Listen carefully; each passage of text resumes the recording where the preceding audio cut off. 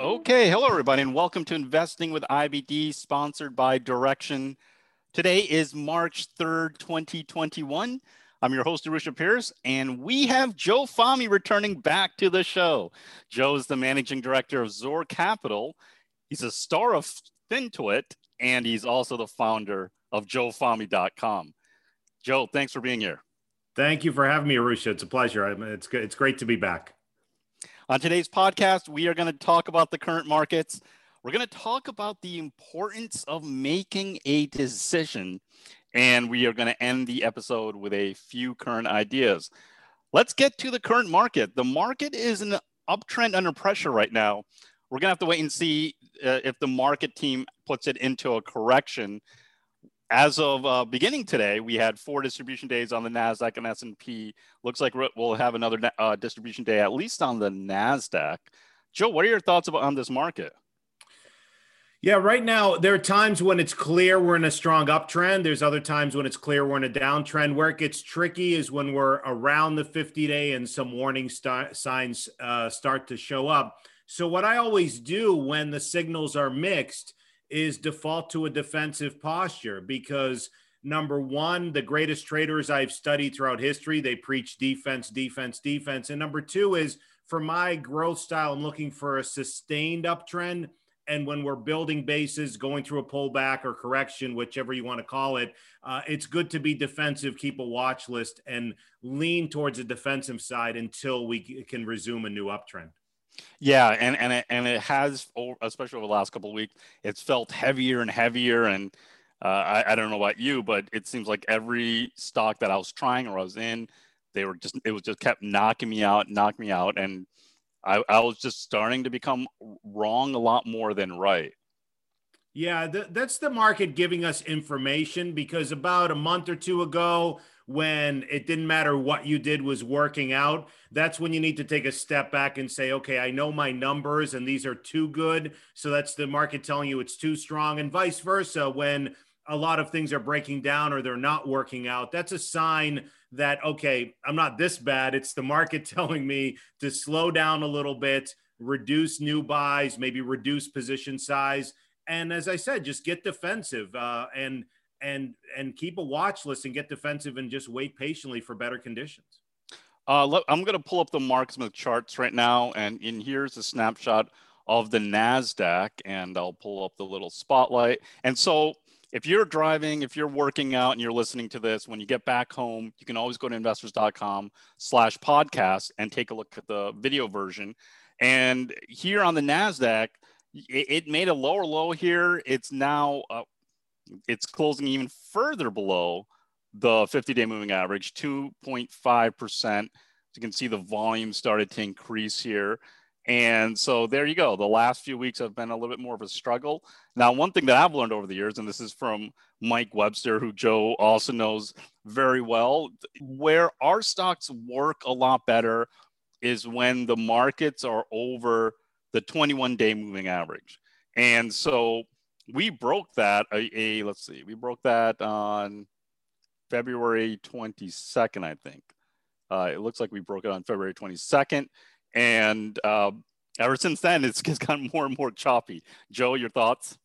Yeah, I mean, part of my process when I'm looking at the markets is, first and foremost, I like to be open-minded. It doesn't make sense to be bullish all the time, because sometimes we're in downtrends and corrections. And it also doesn't make sense to be bearish all the time, because obviously we have some strong uptrends. So it's important to be open-minded, look at the positives and the negatives. And for me personally, that's how I decide how to adjust my investment levels accordingly. And right now, part of my process, starting with the NASDAQ, is taking a step back, looking at where we are, as you mentioned, in relation to that 21-day, in relation to the 50-day. So that's where I mentioned earlier, it gets a little tricky when you're right around there.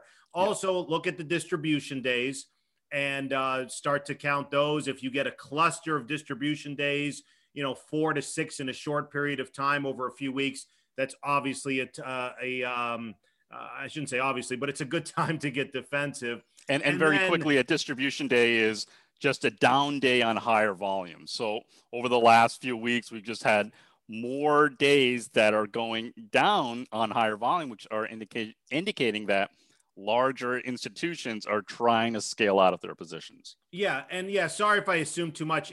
That's a great point. It is the reason you keep pay attention to that is because the big institutions control the market. So we want to pay attention. They sort of can't hide their hands, so to speak. So you want to pay attention to the footprints if they're consistently selling stock, distributing, or if they're accumulating stock. So clearly there's been some distribution. And then the third part is the leaders, which, it's obviously not going to be on the index charts, but just going through some of the big liquid leaders and looking where they are, because that's really going to give you a sign. And unfortunately, right now, some of those names, the Apples, the Teslas, the Amazons are breaking down below their 50-day. It doesn't mean their moves are done. It just means they're building new bases. So I'm looking at the overall index, accumulation distribution days, and at a lot of the leaders as well. Now, what I'm going to do is I'm going to pull up the S&P 500 here. And now this one's holding up a little bit better. This has kind of started to take a little bit more of the leadership versus the NASDAQ. What are your thoughts on a potential rotation that could be taking place out of more of the growth stocks that did well last year into more of kind of the reopening trade, or quote unquote, the real economy stocks? Yeah, that's part of the reason the S&P is holding up better, is because there's just this constant sector rotation, which can make it tricky sometimes to interpret the markets. I feel like, 10, 15 years ago, when I was really getting involved into the Can Slim philosophy and the growth philosophy, I felt like everything sort of moved together. My theory is because you can't earn any very little interest on cash. When they're selling tech, for example, they're not letting it sit in cash where, as recently as 10 years ago, you could get 4 or 5% on your cash. My theory is that they're quickly rotating it into other sectors, and that constant sector rotation is making the S&P look a little bit better than the NASDAQ. So in theory, one of two things happens. Either the NASDAQ stabilizes and we can hopefully resume an uptrend, or eventually it brings the rest of the market down with it for what could be just a normal correction. So with sector rotation, now when we were talking before, you spoke about how that's become more computerized, where that's it's versus 20 plus years ago, a lot more emotions taking place, people making those decisions. Now they have computers kind of handling a lot of it. Talk a little bit about that. Yeah, it feels like it's definitely computerized. There's 11 major sectors in the S&P. There's a lot of algos, a lot of people with quantitative running these quant funds and so forth, where they're just constantly rotating, and they set the computers based on mathematical models to rotate, let's say, out of something that's overvalued or that's extended and rotate into other stuff. That's why just a perfect example is energy was one of the beaten down sectors. Depending on the ETF you look at, I think down 30% last year, and it's already up 30% this year. So that constant rotation makes it tough sometimes to read the markets. And then also the other point is the discounting mechanism, where some of these growth stocks, work from home names, the year over year comparisons are going to be difficult this year. But the recovery in the opening up the economy stocks is going to be a little bit better. So the computers can recognize that. And the market's always a discounting mechanism forecasting what's going to happen, let's say 6 to 9 months from now. Let's talk about sentiment too. What are you seeing in the sentiment? Is it starting to get more bearish, or is it are we starting to hit bearish extremes here where we could maybe be putting in a short-term bottom? Yeah, that's a great question. I look at maybe 8 to 10 sentiment measures. I don't think it's anywhere close to bearish extremes. I'm looking at put to call ratio, especially the equity only put to call ratio, because the index tends to be a little bit more hedging, where the individual equities tend to be more directional trades. Mm-hmm. So I want to know what's going on there. And that's at a 20-year low if you look at the 21-day moving average of the equity only. So it's going to take a little bit of time. CNN Fear Greed, NAAIM, all these active investment manager surveys, there's a whole bunch, and I try to look at them as a conglomerate, as a whole, and they're still in the neutral to bullish side. So that's another component to this whole thing, is looking at sentiment, and it tends to be a little bit bullish now, but we've talked about this before. One thing I've noticed is it changes very, very quickly. Right. I feel like in the old days, it took a few weeks, sometimes months to shift from those bullish to bearish and vice versa, where now it's literally happening. It can happen in a few days even. Yeah, and that a lot of it is because of the way how quickly information is spread across all market participants, especially through Twitter. You know, following people like yourself on Twitter, people learn about these things really quickly. Any kind of news event, and they're very quick to react. Yeah, well, I'm just tweeting out stupid jokes, so I don't know how I would affect. Well, they react to that too. But yeah, it is true that you're absolutely right. Information with smartphones and social media and many social media platforms, information's getting disseminated much faster, and it's affecting emotions much faster. It doesn't necessarily change things. It's just, as Paul Tudor Jones says, evolve, adapt, or die. We just have to evolve to it. And just understand that sentiment can move from extremes in both directions much faster than in the past, which just means you have to stay on top of the market a lot, stay on top of it a lot better. Now we know that over the last couple of years, last 2-3 years, we've had a lot of new participants enter the market, and they've entered it in some of the greatest markets out there. And what are your suggestions? Because now this might be, one of those environment changes. It might be the first time for some of these people who've been really enjoying buying the dips and buying GameStop or all these other stocks that were going through the roof. Now they're giving some money back. Maybe they're losing a bunch. What are your suggestions to them where they're starting to lose? They're starting to get more emotional. They want to make that money back quickly. Yeah, first and foremost, you got to study history and just accept, as I mentioned earlier, there are just times when we're going to be in a strong uptrend, and there's going to be times when we're in a downtrend, correction, pullback, whatever you want to call it. So that's where the acceptance part comes in, and just accept. I used to get upset and frustrated years and years ago when I first started and saying, this stinks. We're not going to make any money anymore. We're not going to have a new uptrend, but I've just accepted there's uptrends and downtrends. So you have to study history, accept that there's going to be corrections along the way. The average intra-year correction is 14.5% going back the last 50 years. So that's just from top to bottom intra-year. The other thing is, to your point about getting emotional, you got to reduce your emotions. And the best way I find to do that is with smaller positions. And you also have to learn to, cut losses when things turn against you, and learn how to read charts, because there are a lot of high flying stocks. I've said this to my educational members so many times over the last 2 months. Realize this is an amazingly strong market. This is not normal. So that's where you have to take a step back sometimes and accept that there's going to be corrections and understand where you are in the overall process. Perfect. So the market is under pressure. Growth stocks are selling off. And so the most important thing to do right now is to make sure you are managing your risk. Let's take a quick break. But when we return, we are going to talk about the importance of making a decision. We'll be back. Direxion's full suite of 2 and 3 times leveraged ETFs can provide an array of tactical choices to help maximize your short-term trading opportunities.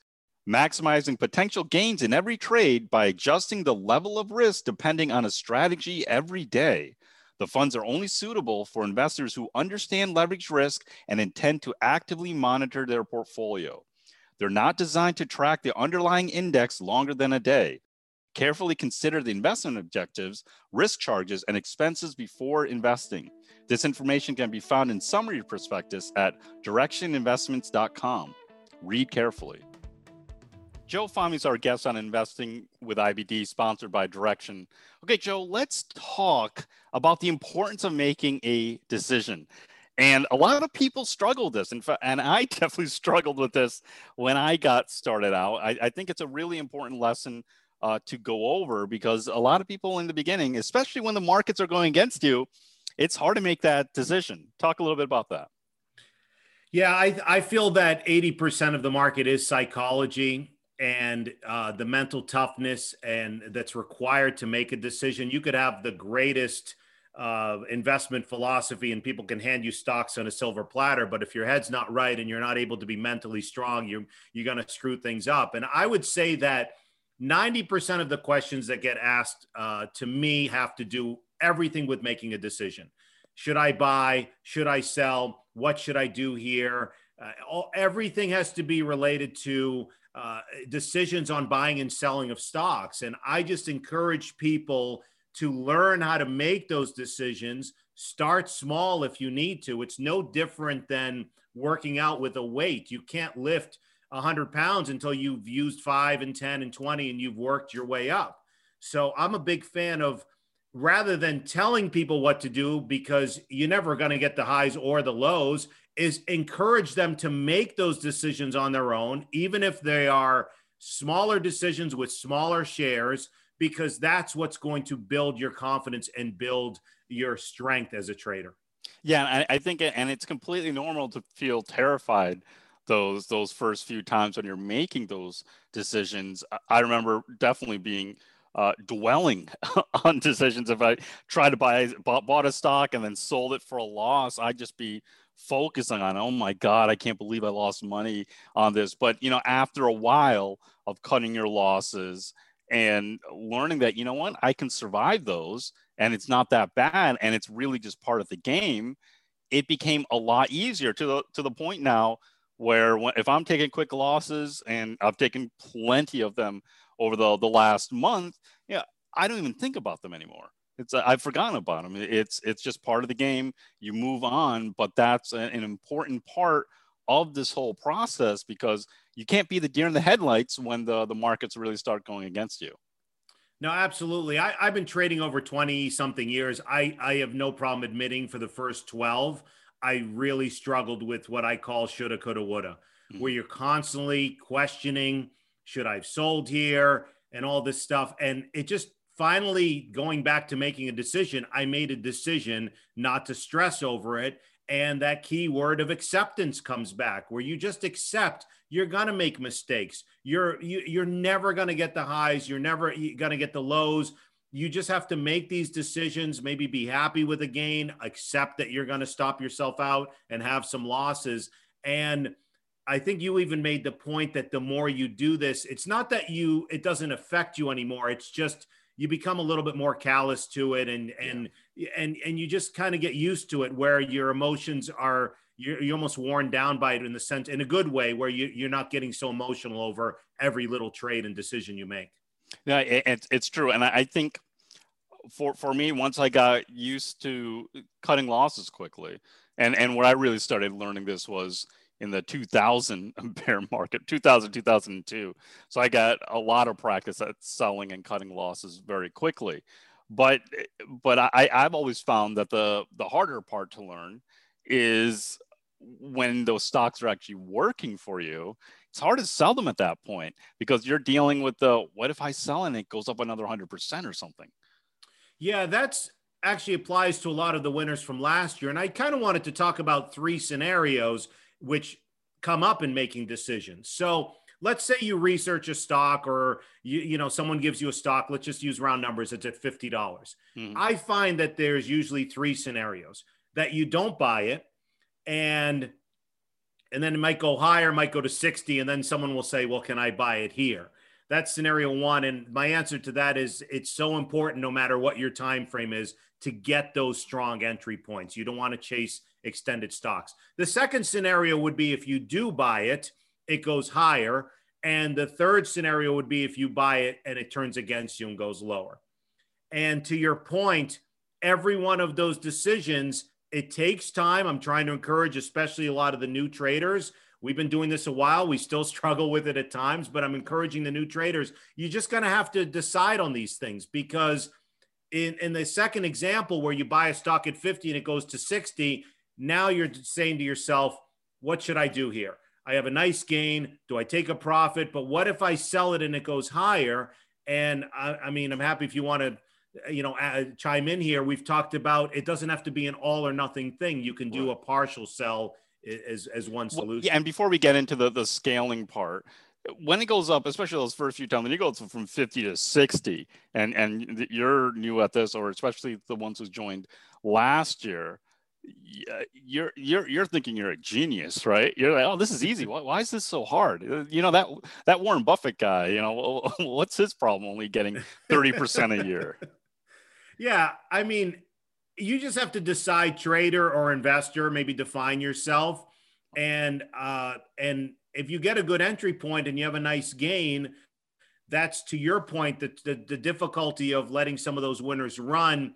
And that's where maybe using the 10-week moving average as your guide might help you stay in a stock longer than you would expect by just using that guide as an institutionally supported guideline. And again, going back to taking smaller positions, because right off the bat, the struggle people have is, you know, a struggle of buying. Use some smaller positions so at least you have something, so you're working out with those smaller weights to help you down the road with the bigger weights. Now, the third scenario is if you buy something and it turns against you, which a lot of new traders are not used to. This is where making a decision comes in, because if you let those losses slide and it's down at 45, and you should maybe stop yourself out, you know, 5 to 10% loss. And then you say, well, the market's been good and I'll give it time. And then it's down at 40 and down at 30. And now you're at shareholders meetings and, you know everything about the company. You're stalking the CEO on Twitter or something stupid. But my point is, you have to be able to accept losses. It stinks. It's frustrating. It's just part of the game. But again, the more you do it, the more you get used to it and you just accept that that's part of the game. Yeah. And going back to that first scenario with you buy a stock at 50, it's up at 60, or even if you bought a stock at 60 and now it's down back to 50, there is something about recency bias where now say you didn't buy it at 60, you missed, it went from 50 up to 60, you missed it. Now it's back down to 50. And you've been waiting for that pullback, and now you're scared to buy, even though it's at a perfect support area. There's that recency bias that I know I struggle with, but you know, we all have to kind of get ourselves around that too, and still follow the plan. That's a great point. I think studying charts and understanding what's normal and what's not, what's a healthy pullback or what's maybe a breakdown, I think the more you study charts helps. And also with recency bias, it's so easy to get your emotions involved in everything. And I would say for me recently, the biggest struggle for me over the past couple months up until recently, when the market was, for let's say in November, December, when it was very strong, was when I was stopping myself out. A lot of stocks turned right around. Yeah. And it gets to the point where the recency bias might affect you. And you say to yourself, why am I even stopping myself out? Everything just goes higher. But that's where you have to remind yourself about history, remind yourself about a disciplined process, because if you get used to bad habits, a great market will correct and overcompensate, and you'll be forgiven for those bad habits. But when you get used to bad habits and the market eventually turns, you're going to get crushed. So you have to stay consistent with that discipline. Yeah, and you also bring up another good point where getting shaken out is part of the game. You are going to get shaken out. That's essentially the insurance that you have. That's the protection, and that's a lot of times the deal that I make before when buying a stock is, okay, if it goes down here, I'm out. But there are plenty of times, especially in strong markets, where they're going to turn around, go right back up, and this also took me years to really learn. You have to kind of get around that price anchoring bias where it's like, oh my God, I sold it down at 45 or whatever. Now it's back up at 50. The expectations that it was going to go lower have broken. Now I might have to adjust my expectations and actually buy back again and even higher. Yeah, that's another pattern is with strong stocks, strong markets, right before they take off, you tend to get a lot of doubt created or shakeouts. And that's another thing which makes things difficult. For example, between the middle of 2015 till middle of 2016, we had that stealth bear market beneath the surface. And right before we took off, we had that Brexit situation where the market just dropped 6 or 6.5% in one day very, very quickly, which created an unbelievable shakeout before we turned around and the market realized, okay, it's not that big of a deal, and then took off. So markets do that, and especially stocks before they take off do that. which is another thing you have to be consider as part of your plan. What are your thoughts on paper trading, especially if someone's new? They'll say, oh, I'll paper trade it for a while and see how it does. Not a fan of it at all. Not a fan. I mean, if you're just learning and you don't have the funds, but I mean, a lot of people say, well, how much should I start with? It doesn't matter if you're starting with a smaller amount. I truly believe, even if you're buying a fractional share, 10 shares, whatever you can afford, I truly believe you don't learn the lessons until you put your hard-earned money and you have, even sometimes if I just want a starter position, or I call it a placeholder position, I'll buy a small position because that'll make sure I'm watching it. So you don't really get a feel for the market and a feel for this decision-making process unless you're doing it with actual money. It'd be the difference between playing real golf and playing on Nintendo. I'll crush it on Nintendo. I'll beat Tiger Woods on Nintendo. But when we're playing real golf, that's like you really have to go out there and experience it and try different things. And I believe with trading, you have to do that with your own money. Yeah, and so you mentioned a bit about the scaling in, scaling out, buying smaller positions. Let's talk a little bit more about that. It took me years to kind of realize that it doesn't have to be an all or none decision, where if you buy 100 shares of a stock, you don't have to buy it all 100 at one time and then sell all 100 at the other time. In fact, you're much better off scaling into the stock, maybe by thirds, by halves, by quarter, whatever your preference is. It enables you to kind of survive the ups and downs of the market, or just kind of ride through that volatility sometimes. Yeah, this goes back to this decision making. Why people struggle with the decisions it's a great point, is they feel like it's an all or nothing thing. If you're going to buy 100 shares, it's like, I can't decide. And you don't have to buy the entire 100 or whatever the position you want to eventually have. You can start with 20 or 25. You can start with 50 on the way in. That really helps with the decision making, because again, it sounds so simple, but after doing this for a long time and getting all these questions over and over and over, I'm trying to help people with, these are the questions they ask. So one way to help out is, it doesn't have to be all or none. You don't have to use your entire account. You can keep some cash. You can scale in. The other question, when someone comes up to me and says, the stock is up big, or I've had a good gain, what should I do? The reason they're asking is because they own it, they have a huge profit, and they're stressing out, or maybe it's becoming too big of your portfolio. So one simple solution is sell half or sell something, because if it goes higher, as we've discussed, you still have some, and if it goes lower, you've locked in some profits. So both getting into a position and getting out of a position, it does not have to be an all or nothing thing. You can go with a quarter or a half and scale your way in to help you, with those training wheels and with those decision making, with part of the process. Excellent. So getting comfortable making decisions and living with those decisions is a key part to becoming a better investor. Coming up next, Joe and I will talk about a few ideas. Stay tuned. The most successful companies don't improve an industry, they invent one. Ride the Moonshot ETF from Direxion. These are 50 US companies for potential for significant and disruptive impact in biotech, nanotech, space exploration, and more.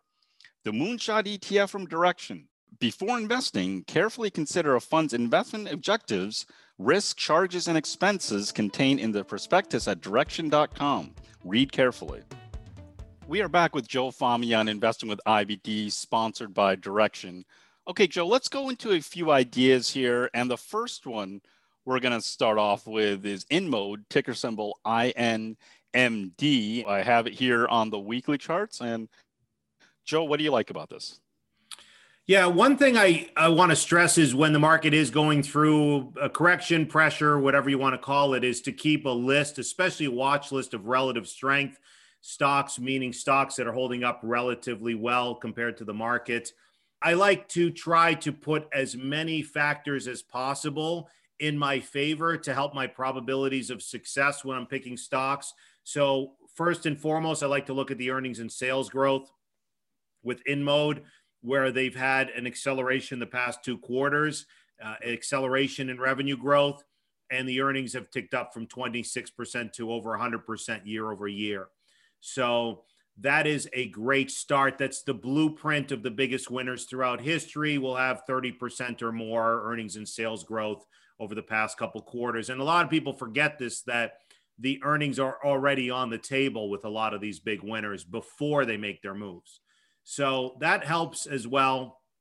And then the technical chart on a weekly chart, I really like to look for tightness in the chart and to look at the big bars above the volume, above the 50 week moving average, the 50 moving average, depending on it's daily or weekly.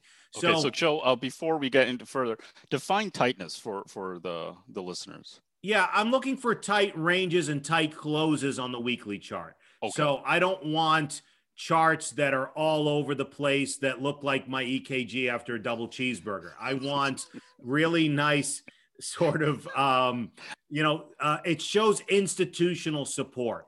I want to make sure you show the red line there that it's holding the 10-week moving average. Mm-hmm. And I want to look for stair-stepping process where it's going up, going sideways 3 or 4 weeks with minor ranges. That's just a sign that the institutions have an underlying bid and there's an underlying support behind the stock. So I even tweeted this out in the low 40s. I discussed it with my educational members. So I even put it out there on Twitter and so forth in the low 40s. Still have a small position in it. So as far as, chasing it here, I want to stress it's not really the greatest of entry points, but I do like this story longer term, maybe on a pullback or maybe when it consolidates and we can get through whatever this downtrend correction is. It's just something to keep on your watch list because it fits the blueprint of a big winner with the earnings and sales growth. The technicals, not only, and I know on the MarketSmith pattern recognition, you can click on that and it'll show you the blue areas with some tight weeks in it as well. Right. The tight areas. So for people who are listening to this, when you go back to your MarketSmith, it's a good thing to look at. I also like to look at the bottom at any big bar in volume, and you can see every 5 to 8 weeks, there's just big accumulation. That's the footprints we were talking about of big institutions accumulating the shares along the way. It broke out of an IPO base. So you have strong fundamentals, you have strong technicals, breaking out of an IPO base. You have great relative strength so far. When the market's pulled back, it's sitting near a high. So it fits all the checklists. Again, I think a lot of people look for certainties in a market that is obviously filled with a lot of gray area and uncertainties, but at least by putting all of those factors together, you're at least helping your probabilities. Yeah, and I think the big key is this is a really interesting idea. The market is definitely under pressure right now. It's not the time, and it hasn't set up again, so it's not the time to buy it at this point. But it is the time to add it to a watch list. Right. So you don't forget it, because it's so funny. There are so many times where I'll see a stock like an InMode, especially when I started off for years. See a stock like InMode, like, oh yeah, I definitely want to buy that when it pulls back. Then it pulls back maybe a month, 6 weeks later, and I totally forgot about it. And then I only notice it again once it's back into new highs. I'm like, wait a minute, it pulled back and I totally lost track of it. One thing, that's a great point, because I'm guilty of that as well. One thing is to put in some alerts. Maybe if it pulls back to an old pivot, to a 21-day, to a 50-day, well, not necessarily with this stock, but on stocks that you say, you know what, I do like this longer term picture. And I have a light position. I've taken some profits, but on a pullback, I want to add to it. So I'll put in alerts when it gets close to the 21-day, when it gets close to retesting an old breakout. I'll put in alerts to remind me. And that's where, to your point about recency bias, you just have to remember, oh yeah, remember how bullish I was on this a while ago? Yeah. Just because it's pulling back and it's having a normal visit to the 50-day or a normal consolidation, let's not forget how you might have liked a story. And by putting in alerts, it'll help you to remind you to maybe scale into a position if you want to. Yeah. Let's go to the second stock. It is Booking Holdings, ticker symbol BKNG. They were formerly known as Priceline. And my first question, Joe, is William Shatner still the evangelist and face of Booking Holdings? That's a good question. I should know that, but I don't know. I think this is a great way, besides the fact I wanted to mention a larger cap name, a great way to play the economy opening up. A lot of people are struggling or asking what's the best way to play it. Do you buy an airline? Do you buy a cruise? Individual. I mean, technically, yes, this is individual stock risk, but rather than for me buying an airline or a cruise ship or a hotel or travel car, rental car and all that, this is the old Priceline. It was a monster winner for a long time. It's coming out of a 2.5, 3 year base. And again, to the point of relative strength, it's already emerging to a new high. The market's under a little bit of pressure, and this is near its highs. And then to the other point about the market being a discounting mechanism, it is anticipating people going out once the numbers come down with COVID and vaccination and so forth. It's anticipating over the next 6 to 9 months. I know I'll be traveling. I know a lot of people listening. If you're not traveling, then something's wrong with you. I mean, everyone's going nuts and will want to get out of the house. So this way it covers hotels and rental cars and airfare, and it's a great way to play it. And it's institutionally supported and just a great name in the industry. Yeah, it's pretty amazing that this is all the way into all-time highs now. I'm going to switch over to the monthly chart so we can just get a look at that. And so you can see all-time highs for the stock. Now, Joe mentioned about the amazing runs for Priceline. Here you go, to 2000 and 2006 to 2008, the beginning of 2008, had an epic run. And then when we were coming out of the financial crisis, the Great Recession, it was one of these stars, 2009 through really 2011, 2012.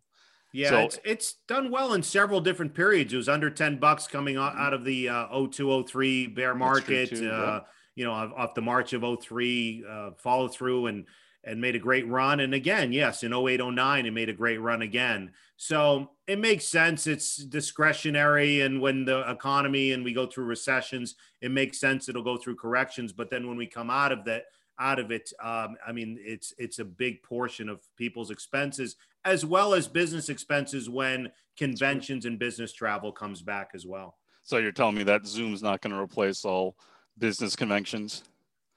I hope not. Me too. That would be very, very sad. Okay, let's go. So that was Booking Holdings, ticker symbol BKNG. Let's go to one more, and it's what was it? It was Orgo, right? Yeah, Organogenesis, ORGO, yes. There you go. Sort of a small mid-cap play, about $2 billion market cap. I really wanted to stress the technicals on the weekly chart, how there's just great accumulation. I like to look for, on the bottom of the base as well as on the way up, great accumulation, same thing, going up sideways, continuing to go, stair-stepping higher. For people who are not familiar with reading charts, go through the first 100 pages of How to Make Money in Stocks, William O'Neill, 4th edition, the orange cover. I mean, go through that. So the more, as they say, history doesn't always repeat itself, it tends to rhyme. The more you look at charts, the more you'll understand what to look for, especially on the weekly charts. I know Mike Webster and yourself are big fans of taking a step back and looking at the weekly charts. I want to look at all the big volume accumulation. It's stair-stepping up. And they just had a great jump in revenues as well.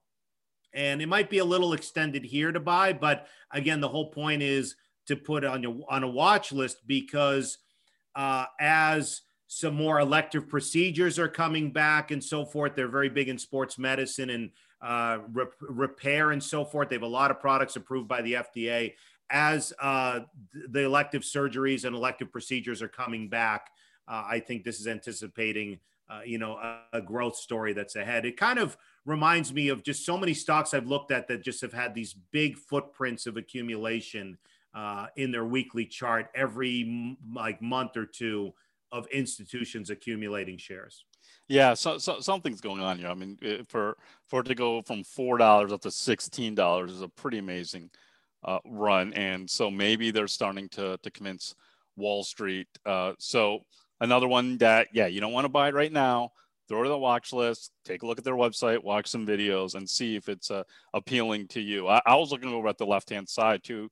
Other names here. Transmedics has stuck out to me too, which is another really interesting story. So there's a lot of innovation going on in the medical products field, obviously, but it just seems like it's all kind of come back, and a lot of newer names are starting to pop out of that group too. Yeah, and I also want to stress to use the 10-week as your guide. So if you're going to keep it on your watch list and wait for consolidation, I really want to stress that with even whether it's a watch list name or something I'm in, whatever, I'm always using a close below the 10-week. Any significant close is a stop. So I want to remind people when, if they might listen to this later and maybe a month from now, they looking at the stock, as long as it's the chart pattern is still strong, I want to try to stick with it. But if they do break down, you have to have some risk management and you have to cut your losses when they break down below areas that are normally institutionally supported. Now, Joe, so you've shared a lot of the lessons that you learned over the years and how you're teaching people. You do this all the time at your site, joefahmy.com, and you have a little bit of a special offer for the listeners, right? Yeah, I did want to extend a special offer, and thank you for the opportunity. I've been doing this over 20 something years, and I've got great feedback. I'm trying to help people speed up the learning process, taking them from start to finish on my educational product, which is at joefahmy.com, where we're going through all the terminology I talk about, the follow through days, identifying market tops and fundamentals and everything like that, technicals as well. A lot of great technicals in there. And I do have a special offer. The discount code is TAKE100 off. It is just take with the number 100 off for $100 off your first quarter. And I'm trying to be humble when I say this. I've got great feedback and a lot of great, doing my best to help build confidence with a lot of the members and so forth. There's regular videos, regular webinars. And again, the discount code is TAKE100 off. If anyone has any questions, they can email me, jfahmy@zorcapital.com, which is or they can find me on the website at joefahmy.com, which is behind me anyways. So. No, it's perfect, Joe. I'll watch a number of videos of you, and I can tell, and I mean, you definitely always teach a lot. So, and I always enjoy it, and I learn a bunch listening to you. But I also can tell that you're very humble because the market has beaten all that ego out of you. Oh, I'm humbled all the time. I be the first to admit the market punches me in the face over and over and over. I make a lot of mistakes. I just try to contain those mistakes. And I'm not here to say, I'm pounding my chest, and I'm actually at the Ferrari dealership now waiting for my car to get serviced. I'm kidding. And you brought that little background with you to the Ferrari dealership? I carry the background with me. That's sarcasm for people who don't know. I like to joke around, but no, I'd be the first to admit I make a lot of mistakes. I just try to contain those mistakes. Going back to what we talked about making decisions, you got to learn to make decisions. And I have no problem. If I get stopped out, next, you move on, you reduce your emotions from it. And that's what I'm trying to do, because there's so much to learn that if I can help people speed up that learning curve, that's what I'm trying to do through not just, through the educational product, through my Twitter feed and so forth, just trying to help people with that. And again, if people are interested, they can go to joefahmy.com and on the investor education portion. And it's good till the end of the weekend. It's a special till Sunday, till whatever that is, March 7th or 8th, whatever Sunday is. So excellent. So there are some lessons that are worth learning and a few ideas that are worth considering. Thanks, Joe, for joining us today. Thank you for having me. It's always a pleasure. Next week, we are going to have Scott Bennett on the show. Scott was a longtime financial planner, and he's also the founder of Invest with Rules. So that's it for this week on Investing with IBD. I'm Arusha Peiris, and thanks for listening. And for this week's notes and charts, make sure to go to investors.com/podcast, where you'll find details for each episode in the podcast episode section. And make sure to subscribe, rate, and review our podcast if you haven't already. We'd really appreciate it. You can also send us your questions and comments to investingpodcast@investors.com. We would love to hear from you and may use your comments on an upcoming episode.